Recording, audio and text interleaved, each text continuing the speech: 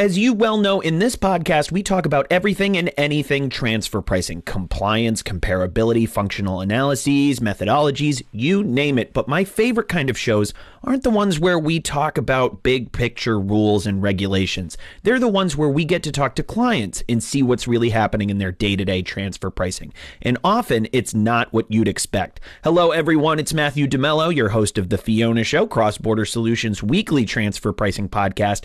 Today, we have a special guest with us, Dennis Blackburn, the global tax advisor at Technical Consumer Products Incorporated in Cleveland, where he leads a team and provides advice and expertise in all areas of tax. Dennis is not only going to share his everyday transfer pricing concerns, but the COVID-19 pandemic has brought on some unique issues for his company as well.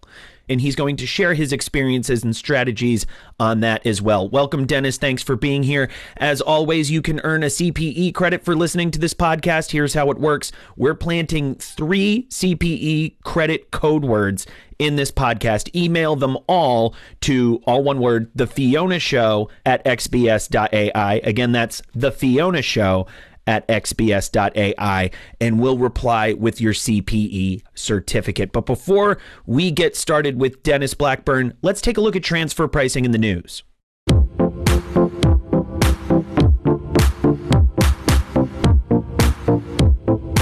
It looks like the jury will not be coming back anytime soon on whether the tax liability assessment of IKEA's Dutch subsidiary by tax authorities in the Netherlands amounted to a benefit in breach of EU state aid rules. And by jury, we mean the European Commission, who announced before April wrapped that it would be widening the scope of its already in-depth investigation into the matter. The case goes back to December 2017, when the Commission first began poking around tax rulings issued by the Netherlands Tax Customs and Authority, or TCA, in 2006 and 2011 that let IKEA Systems, that's the Dutch subsidiary, reduce taxable profits in ways that the EU basically says amounts to an unfair subsidy. The 2011 ruling signed off on the price paid by IKEA Systems in acquiring intellectual property from a related Luxembourg subsidiary financed by IKEA in a deductible interest to be paid in an intra-company loan. After the 2017 investigation, IKEA tried to play take backsies via amortization of the IP rights, which were then confirmed for a deduction by the TCA. Was this all within bounds? All signs point to this dragging out a lot longer before the Commission can even begin to answer that question. And remember the new equalization levy India slapped on tech companies a few weeks ago? Well, the U.S. has a different name for it, the, quote, Google tax. But the actual application of the tax is a lot wider than everyone's favorite place to ask if cats are allergic to Rogaine. Just as a refresher, an equalization levy is a kind of digital service tax, or at least that's how India uses it, as in a direct tax that's withheld at the time of payment by the service recipient. Or in the case of the equalization levy, passed as of 2 weeks ago, on companies trafficking in, quote, e-commerce supply or services provided or facilitated by non-resident e-commerce operators to Indian-based customers on or after April 1st, 2020. In other words, tech companies, mostly based in the United States, to Indian eyeballs. Anyway, the U.S. takes umbrage with just about any country, but particularly those in possession of over 2 billion eyeballs for tech companies to reap into taxable income typically reserved for the IRS to cut that far in on the pie. Or something about mercantilist era protectionism and certain countries coming first, like America or something. What kind of retaliation might the Trump administration have in mind? Well, remember when the prices of French wines were going to go up about 6 months ago because of France's DST? That seems like a pretty good indicator. Gee, remember when a potential US-EU trade war was the worst of our problems? Sigh, memories. Well, it's the moment longtime hot off the press listeners have been waiting for, like Office fans waiting for Jim and Pam to just shut up and do it already. It's Colombia's turn to walk down the aisle and become an official, as well as the 37th overall, member of the OECD, which sounds like as happy a note as any to end our episode on. Following a 7-year itch of adjusting labor practices, justice reforms, corporate governance of state-owned entities, anti-bribery laws, trade policy, and environmental protections, the happy couple decided to tie the knot and offer M&Es some reasonable peace of mind for conducting their operations in a handsomely developing South American jurisdiction. But the proud groom doesn't seem to have minded the wait, said OECD Secretary General Angel Guerra. Colombia's accession is tangible proof of our commitment to bring together countries who strive for the highest standards in global public policy in order to improve the well-being and quality of life of their citizens. Sheesh, sounds like somebody's already angling for Mrs. 38 or 39 to show up. Okay, admittedly, I don't think the marriage analogy is working here anymore.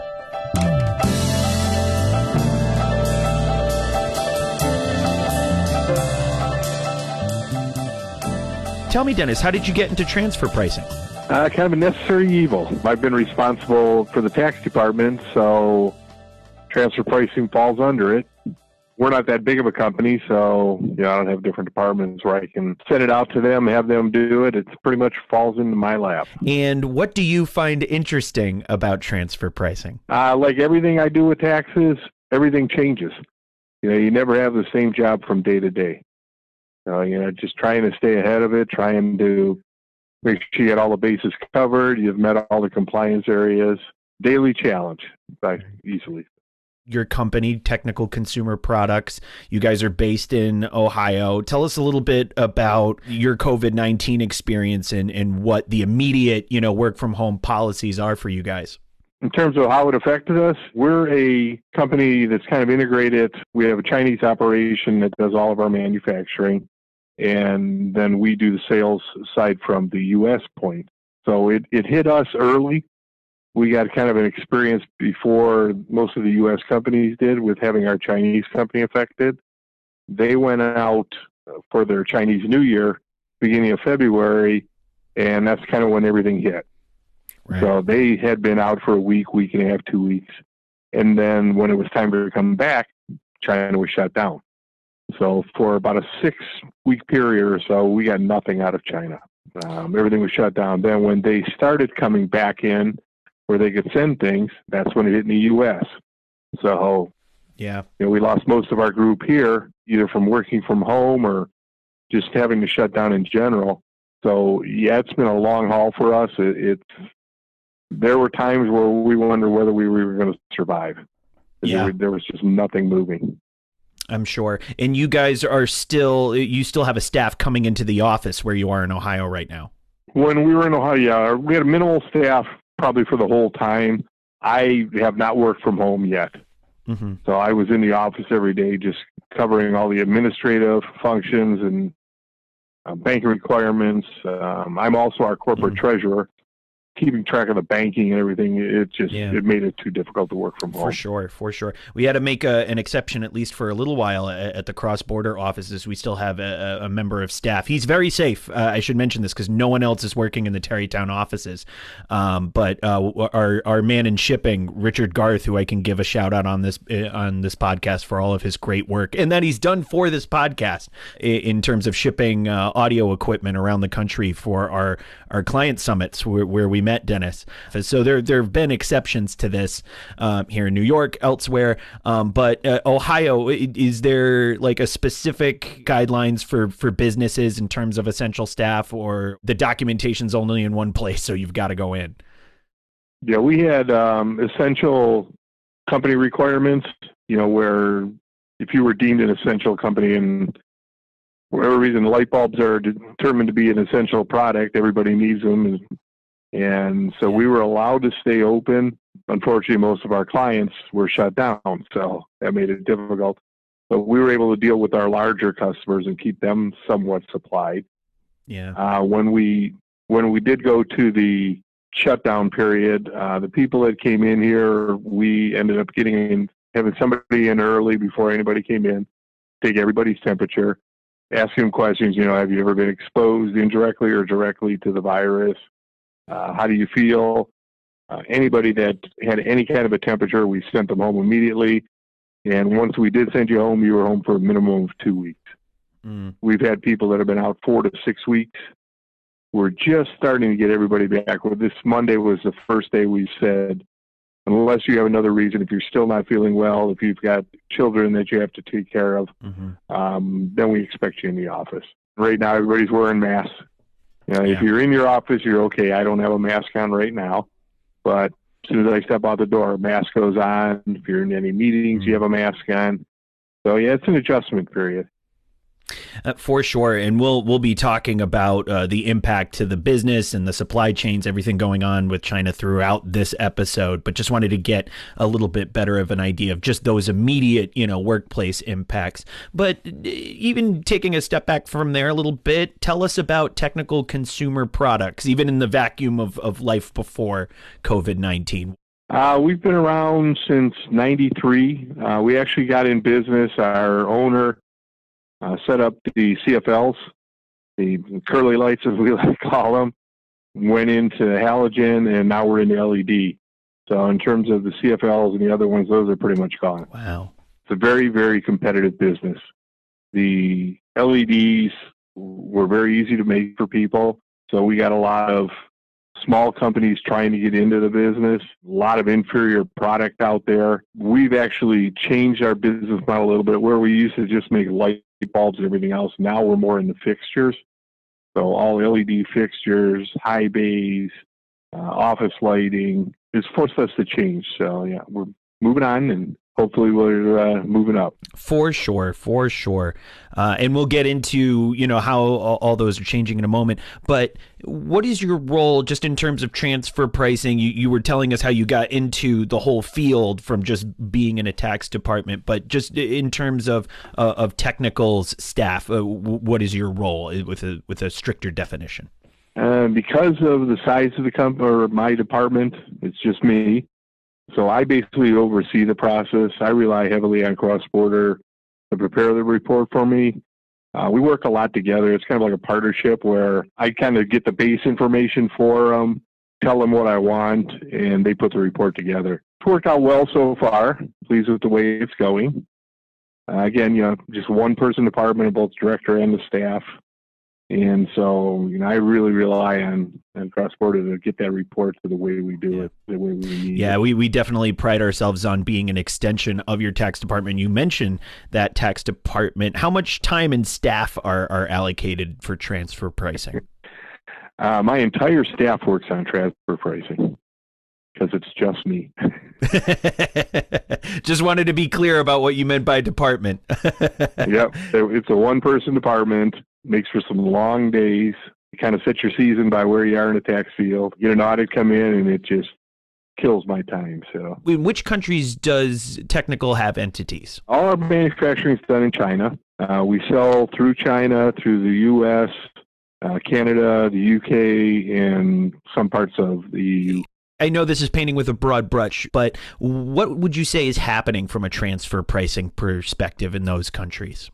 It's almost like every company or every country's talking to each other, because we see the same issues come up in a lot of different countries. Everybody's trying to get as much as they can to their country and allocate profits there to the best that they can. It used to be they come in and just ask you, how do you do your pricing? You'd explain it to them and they'd move on.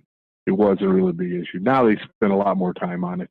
Even our presence in the UK is fairly small, but they still address the same issues that everybody else does. Right. And what would you say that means for your transfer pricing department? And by your transfer pricing department, I mean you. I rely a lot on public accounting firms and people that prepare our returns in those local countries. I meet with them 2-3 times a year just to make sure that we have a handle on what's going to be needed, make sure we're able to get it for return filing purposes. Just work with them so there's no surprises. And let me interrupt with our first CPE code word. That word is 3, as in there will be 3 code words today. And Dennis, just to get back to our conversation, we've been covering these topics a lot in Transfer Pricing University, but what would you say is the most used method in your transfer pricing? We talk a lot about in Transfer Pricing University for manufacturing, usually a cup or a cut method, a good chunk of the time depends. But what would you say is the method that you're finding the most in your transfer pricing documentation? Our situation changes a lot, so I don't know that I could say that there really is one method. With having the 5-6 methods available to you, you find the one that best fits your situation. We've had years where I've had profits through all the countries. I've had years where I've had losses in all the countries. And then the other years are kind of a mixture. So getting that price allocation set the way we need it to and that it meets one of the rules that the IRS has given you is pretty much the way we have to go. So, we're not locked into any one method by any means. So going back to jurisdictions where you guys have operations, I think everybody can say scrutiny has increased considerably over the last few years. How have you and TCP adjusted to this? Since we're so integrated, we try to go back to each country and do a profit allocation method where we don't have one country making all the money and everybody else has a loss. We go through and look at it quarterly, and we make pricing adjustments, adjusting the price that our Chinese company charges to each of the locations. Having a Chinese entity like that is tough to pass charges back to them. They're very hesitant on taking anything from outside of China. So we have to find other ways in order to get that done. Because we've had, whether it's lawsuits, whether it's technology changes, we try to allocate those costs back, and we end up doing it through the pricing method. Is it hard to keep track of regulations everywhere? It's impossible. If I try to do it on myself, there's no way I'm going to be able to do it. So it's one of those where you hope you're covering 80 to 90% of the rules and don't have anything that's going to have a drastic impact on it. And if they come in and make small adjustments, I can live with that. Right. And we're seeing localization making a big difference in transfer pricing right now. Every country kind of wants its own thing. How much do you have to find that you're localizing your transfer pricing documentation? Probably 100%. I do an overall one, and then each country does their own to kind of expand on what Cross-Borders has put together for us. It's impossible for you guys and anybody else to actually know what every country is going to do. So you get the little quirks that each country has. Our local people, whether it's the accounting firms or wherever we have doing it, we rely on them to pretty much get that. We'll get the big piece here, and they'll fine-tune it when it gets back to them. For sure. I know something that often underscores a lot of localization is audit experiences. Have you been through any audit experiences recently? We've had small ones in China and the UK. Canada really hasn't addressed it with it yet. I haven't had to go through a full audit with them. We have gone through one with the US. And with the size that we are, I think it helped us escape a little bit of the scrutinization. I didn't have to deal with a specialist to come in and review transfer pricing. We were able to get it through with the auditor. Spent a lot of time sitting down with them, when I knew they came to the point where they were going to start looking at transfer pricing. I made sure I sat down with them ahead of time, explained everything that we did, why we did it, what our numbers were, how we put it together, presented them with the report that we had, walked through that with them, showed them what we had, and I think at the end they got comfortable that we kind of knew what we were doing and we weren't trying to hide anything or try to pull anything over on them, which we were very upfront with them, and I think that helped in the overall picture. Yeah, we're finding that with a lot of different jurisdictions, even outside the United States, where transparency, or at least, a good faith effort, that you're putting into the documentation, also that you're putting in person, goes a long way to assuage auditors and audit processes especially. But refresh me again, this was the IRS? The IRS, correct. Right. Came in did 14 to 16. Right. And what advice would you give to someone going through an audit experience? Know what you're going to present the auditors. Never give them anything that you don't understand. If you go into it and they ask a question, you have a blank look on your face, that's just going to cause them to dig in deeper on it, no matter what the issue is. Right. And do you find tax authorities are receptive to proactively explaining things? The ones that I've dealt with, yes. Each jurisdiction is different. You'll get good people, you'll get bad people. You kind of got to make the best out of whatever situation you have. Let them know. A lot of times we'll go in to an audit and we'll know we'll have some adjustment. A lot of times I'll just present it to them up front. Say, hey, we know we have this. Here's the result. Here's what the impact's going to be. And we basically treat it as though it's an amended return. A lot of times they'll just accept it like that. Was there something specific under their microscope at all? Was it comparables or methodology? No. When we talked to them, our name just came up. It came up in their database. We were just kind of drawn at random, so that's why they came in and looked. There wasn't anything on our return that flagged it for audit. So I think that's probably another reason that we had an easier go at it. The adjustment that we had was minimal, less than $100,000. Right. And tell us, you were talking before about your COVID-19 experience as a business, and I understand that even outside of work from home procedures, social distancing internationally in the United States overall has drastically affected your business. You want to go into some detail about that? We have two lines of business. One are, stuff we sell to big box companies. That was delayed because of what we had in China, but other than that, it really wasn't affected as much. Those companies stayed open. They needed the product. When people came in and cleared their shelves off, they had to replace it. So that didn't go. Now, the other line we have a C&I group, our industry group, and they deal with more smaller distributors, going back to the electrical workers, the guy doing smaller jobs. They were definitely affected. Most of those companies were in the same situation that other small companies were in. They were shut down. So they were, for 6 weeks, we had a very tough time even getting a hold of them. Our sales were cut down to about 30% of what they were prior to the COVID-19 hitting. So it definitely impacted us. As we went on, once we knew we had product back in stock, our sales people spent a lot of time just contacting them, saying, hey, we know you're not able to do business right now, but when you're ready, we're here. We've got the products you need. We're ready for you. Anything we can do to help, just let us know. Our owner actually offered an incentive program to them. If you buy it and cleared it with all their management teams so that the salespeople themselves would receive the funds as opposed to it going to the company, because they knew they were all hurting because they're all working on commissions too. And so he put an incentive out there. He says, when you're ready, if you buy this stuff until June, we'll give you $5 if you buy this product. We'll give you $1 if you buy this product, and we'll send it directly to you. It's been cleared by your management team. Here's who we talk to. You can talk to them, and they'll tell you that. And it's been received real well. We're just getting started on it, but we had a really good reception with it. So we're hoping to get back into the business a little more. For sure. And let's take a minute to ask Fiona. Fiona, many countries are offering tax and transfer pricing relief due to the coronavirus. Can you tell us about how countries are stepping up to help? You're right.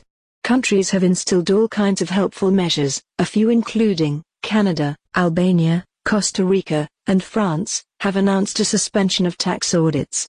Many, in fact, most, have extended their tax deadlines, and if you're preparing contemporaneous documentation, that means your transfer pricing deadlines. New Zealand clarified that companies will not have permanent establishments just because directors or staff is stranded there due to the virus. There are so many relief initiatives. And let me interrupt again with our second CPE code word. That word is Dottie because the scriptwriter's dog is named Dottie. And Dennis, just turning back to our conversation, I know there's been some communication within the supply chains that, we're going to adjust prices. We're going to, all get through this. And, we should all keep in mind that this is temporary. Tell us a little bit about that communication and that sense of good faith. It's we're making an extra effort. We've told them what we have in stock. We've built up the things that were the items that seem to be what everybody needed. So it's there. And we're able to get it to them fairly fast. We've removed a lot of transportation charges. We're absorbing those just so they can get the product to get them back into these businesses that they're working on and not hold them up. For a lot of them, it's been 6 weeks since they haven't done anything. So any jobs they did have, they were using what they had in their inventory. And so now they're ready to restock and get going already. It's been tough. States are all shut down until they open up. Everybody's hurting. For sure. And you've seen a change for the better in terms of production back to the U.S., at least in this brief interim. Mm-hmm. When it hit China and we were without any product, we had to kind of redesign ourselves. So we're doing some assembly here now, getting raw material that we had used previously, and rather than having our Chinese group put it all together, we're keeping an inventory here now. We've brought some of the machines over so that we can produce it here, at least assemble it here. We're still relying somewhat on some of the items because we can't get them anywhere else. We have to get them from our Chinese suppliers. But yeah, it's definitely affected us. We're getting more. I don't know that we'll ever be fully where we can say made in the U.S. Just because we have to bring the parts in from outside. As so many manufacturers, especially in the tech industry, are well aware, very, very much, very difficult to keep things made entirely in the United States. But you were mentioning actually before, towards the beginning of the episode, when I mentioned COVID-19, that there was an issue with drivers in quarantine. What can you tell us about that? When China went down, everybody was locked down, and you couldn't get anything to the ports. So we actually, we had a few trucks that we were able to use, and we worked with the Chinese government where we actually set up a quarantine area for our drivers that we had there, where as long as they did not get out of the truck, we could load it at our place. They could take it to the port. The people at the port could unload it. The drivers stayed in the cabs and then drove back and then put themselves back into quarantine. So that helped us to be able to move stuff where a lot of our competitors and other companies in China could not move product. We were able to get stuff out once we got it. But we went for a long time where we had, we employed 2,500 to 3,000 people in China, and we were down to about 20% of our workers being able to come in. Just because they were locked in their homes, they couldn't move. I think something that everybody, economists, business owners, tax professionals like yourself have seen across the board with coronavirus is that, yes, a wide spread of industries is affected, but not necessarily everyone and everything. And there are these pockets where things aren't effective, even for your customers that maybe come from those pockets. Do you think that they've felt the impact of your challenges from the virus? Yeah, I think so. With everybody, unemployment. Look at the numbers that we have in the U.S. Unemployment. If you got to make a decision where you're going to buy somebody's product or you're going to put food on your table. Yeah, and I think we both know which direction that's going to go. Yeah. So and until we can get all the states open again and get people back to work, even if it's on a limited basis, that I think is the area that's hurting everybody the most. Right. Well, as you mentioned, even communicating with of all governments all over the world, the Chinese government, you're able to work out a plan that is still socially distant, but let's business proceed as usual. And I hate to use the word innovation necessarily in that context, but I think there is room to find the in-betweens, especially, abiding by social distancing, but at least allowing for the maximum amount of safe work possible. So long as there's, I don't know that we'll ever go back to the way we were. Oh no. Yeah. Right. I don't know that it'll be as extreme as it is right now. But I think, there's going to be somewhere in the middle where we'll come up with a plan where everybody can be satisfied with it and accept that's the way it's going to be, and you move on.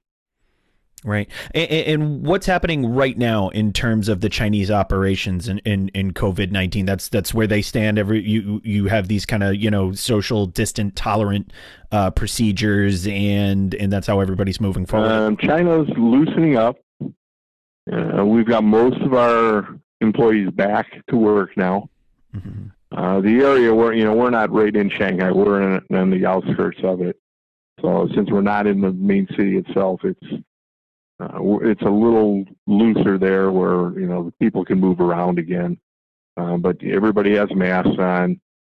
We've actually split where we used to have one shift. Now we're split it into two, just to keep people, so we don't have as many people in the building as we used to. And let me interrupt one final time for our last CPE code word, and that word is surprise, as in the COVID-19 pandemic came as a big surprise to many of us, of course.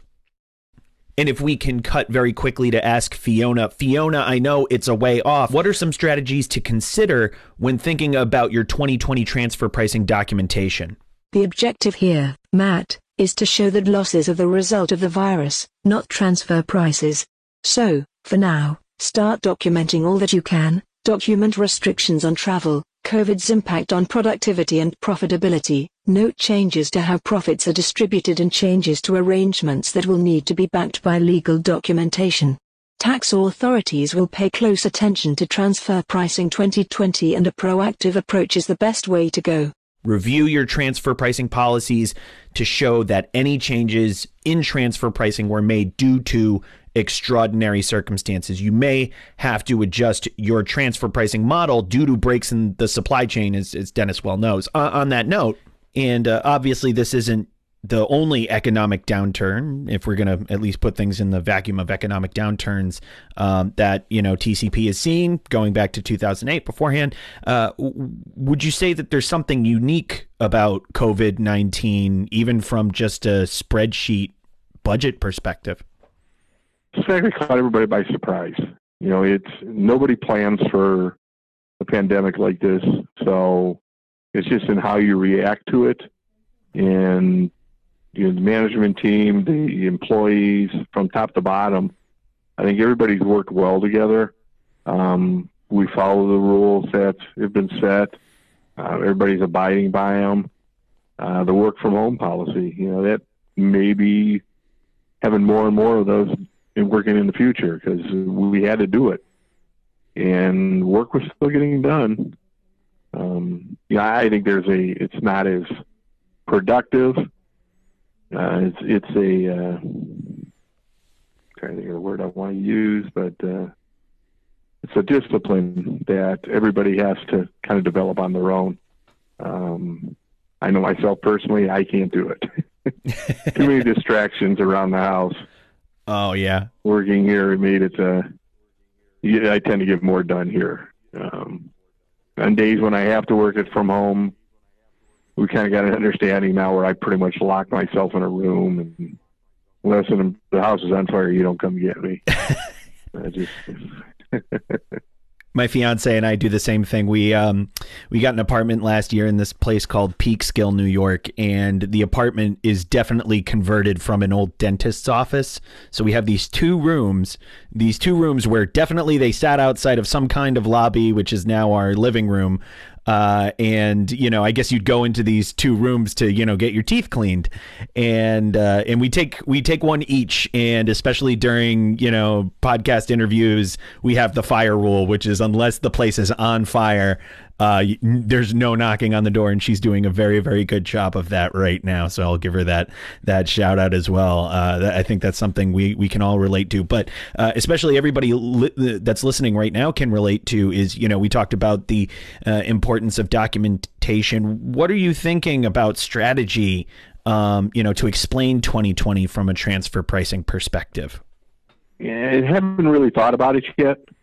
Right now, we're spending so much time on just trying to get business back up, and trying to meet our bills, and finding cash requirements, and going through that. So I think in some respects the IRS is going to know.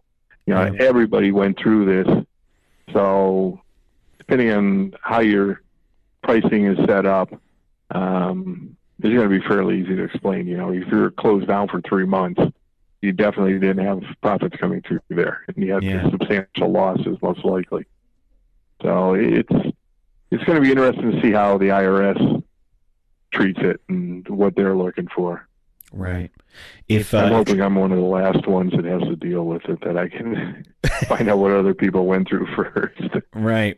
If transfer pricing is all about owning the narrative, it's going to help the environment if everybody has the same story to tell, as it so often is in an economic downturn. But is there anything even like that you're kind of even mentally bookmarking, even if you can't, necessarily, document anything right this minute, but is there anything you're mentally bookmarking, especially with all these changes in supply chain, et cetera?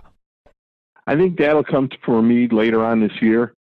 Like I said, we tend to look at a quarterly. First quarter, we didn't even bother because of the situation. June, we'll have an idea of where everybody stands there for the first half of the year. And then we're going to probably budget for the rest of the year to do what we've done in the past, allocating profits to each company, making sure that the prices coming out of China are reflective of what our situation is too. Again, I don't want them to show a big profit and us a loss, or the other way around. So I think we'll continue to do what we've done, looking at it quarterly, and hopefully it works out. You were saying before how unexpected this was, and that was the unique thing about COVID versus other kinds and circumstances for economic downturn. But what do you think the experience has taught you? What do you wish maybe you knew in hindsight? I don't know about knowing in hindsight, but I know the one thing is just how everybody kind of came together, looking at big picture, figuring out how we were going to get through this. Changes we had to make without impacting our people as much. That's we did have some people that had to be furloughed for a while just because of the nature of things. We've made a lot of changes in the way we do business. I think a lot of it actually helped us streamline our business a little bit. We looked at pretty much every area, so it gave us a chance to review that and changes as needed be, reassigning people, moving them around. I think in that respect, it wasn't as much of a detriment as we think it was. Right. Definitely didn't help us, but I think there were some benefits that came out of it. We were talking about, the supply chain, this communication, the sense of, prices are going to be prices for the next however long it takes to get through this. But, the signaling between the entire chain, between competitors that, we're all going to get through this. We might be rebuilding back to quote unquote normal for next time. But there's a certain camaraderie that maybe the typical market rules shouldn't apply. I think back onto like college level business courses where there's this silent communication, and most of it's antagonistic. It is business. But between price fixing and price fixing being illegal. But when you see furniture stores say, tell me the lowest price, or if anybody's got lower prices than me and I'll match it. And that's like a silent communication to the rest of the market, not to go under you. And we see the opposite playing out here, which is, this silent communication of, listen, everybody, this is how it is for now. Let's see each other at the end of this, and then we'll get back to ultimate competition and market dynamics. Do you think we had personal stuff that's affected us the last 5-6 years, where people that were customers of ours in say 2014 and went away for whatever reason, because we were able to bring product in when everybody else wasn't, and we've got inventory now. We're able to reintroduce ourselves to some of these customers and just say, hey, we know what happened in the past. We fixed that. We have inventory now. If nothing else, just take a look at us. We'll send you a sample of the product so you can see what we have now. And if you like it, keep us in consideration. And surprisingly, we've had a lot of people that have done that. Where because of the changes that happened, they weren't quite sure what we were. Some of them thought we went out of business. But it's allowed us, with that period we were shut down where we couldn't sell, it enabled us to get in contact with old customers, current customers, and just tell them what we're doing and how we're going to help them get through this. For sure. For sure. And I know we can both concede that there might not be a going back to life before necessarily COVID-19. But one day, hopefully soon, we'll all be seeing each other again at a future cross-border summit. What are you most looking forward to about life in and out of transfer pricing once at least social distancing guidelines have been withdrawn for good? Getting back to the regular business, having things working on a normal basis where you're able to spend your time looking at transfer pricing, whether I can spend time looking at the other tax functions, at the treasury function, and just not dealing with, okay, who are we going to keep, who are we going to let go? How are we going to get through this cash crunch until we get business back? And then from a personal standpoint, just being able to go out. Right. Sitting on the weekend, you don't have to sit inside all the time. If you want to go out and grab something to eat, you can go down and sit down at a restaurant and do something like that. For sure. I know I can't offer that round of golf right this minute, but we do have a little surprise for you right now. We call this What We Want to Know, and here's how it works. We put a transfer pricing expert, and today that's you, Dennis, in the hot seat for a rapid fire round of questions. There's no thinking, just answers. Are you ready, Dennis? Let's give it a shot. That was question one. Here we go. How do you handle your shit hit the fan moments? Patience. I try not to let myself get overwhelmed by it. I'm going to get it done one way or another. So start with step 1 and work your way through step 10. One step at a time. I have a little thing over my desk to just remind me of that, because I'm a tremendously impatient person. But what mistakes do you think multinationals make again and again when it comes to transfer pricing? Letting the new rules get out of hand. Not staying up to date with it. Figuring, well, I can catch up. I don't need to do it now. I can look at it 3 months from now. Got to stay on top of it. Mm. Even when so much is in flux for the next 3 months, as you were saying, with just strategy and when you're going to, with the timeline of when you're going to think about all of this. Well, if you get another country that puts through a law that is going to require you to keep track of something and you aren't ready for it, you're in trouble. Yeah, that's for sure. Finish this sentence. If I weren't a transfer pricing hotshot, I'd be a dream job, if you'd like. I'm going to stay in the tax field. Very cool. I was going to be an accountant from the day I started college and even in high school. Then when I got out of school, I started in general accounting. And I hope there's no other accountants online that take this as an offense, but I could not do that month to month, closings and everything else. Even taxes on a yearly cycle, but you never have the same job day after day. For sure.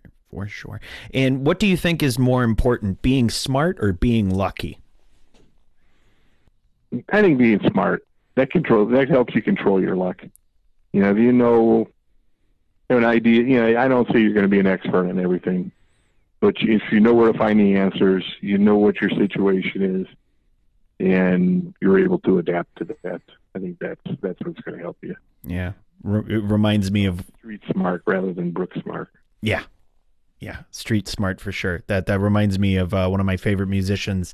I think it's Bruce Springsteen said, when it comes to luck, you have to make your own. And that's always stuck with me, that there's no such thing as what's given to you. But on that note, people define success in different ways. Do you have a definition?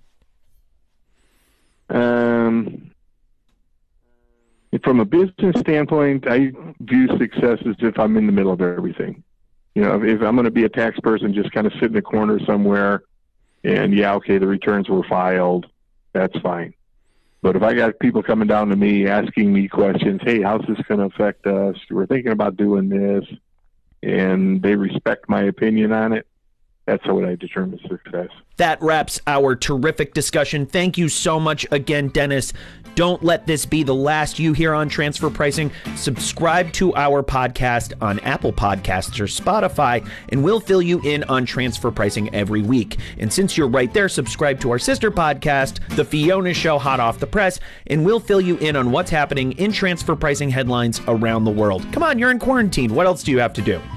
I'm Matthew DeMello. I host, edit, and engineer this podcast. I also wrote the news section, at least for this week. Our executive producer, Marilyn Mitchum-Strom, writes our scripts. That's all she wrote for today. What else is coming down the transfer pricing pike? Who knows? But one thing's for sure, whatever it is, we'll be talking about it right here on The Fiona Show. Catch you next week.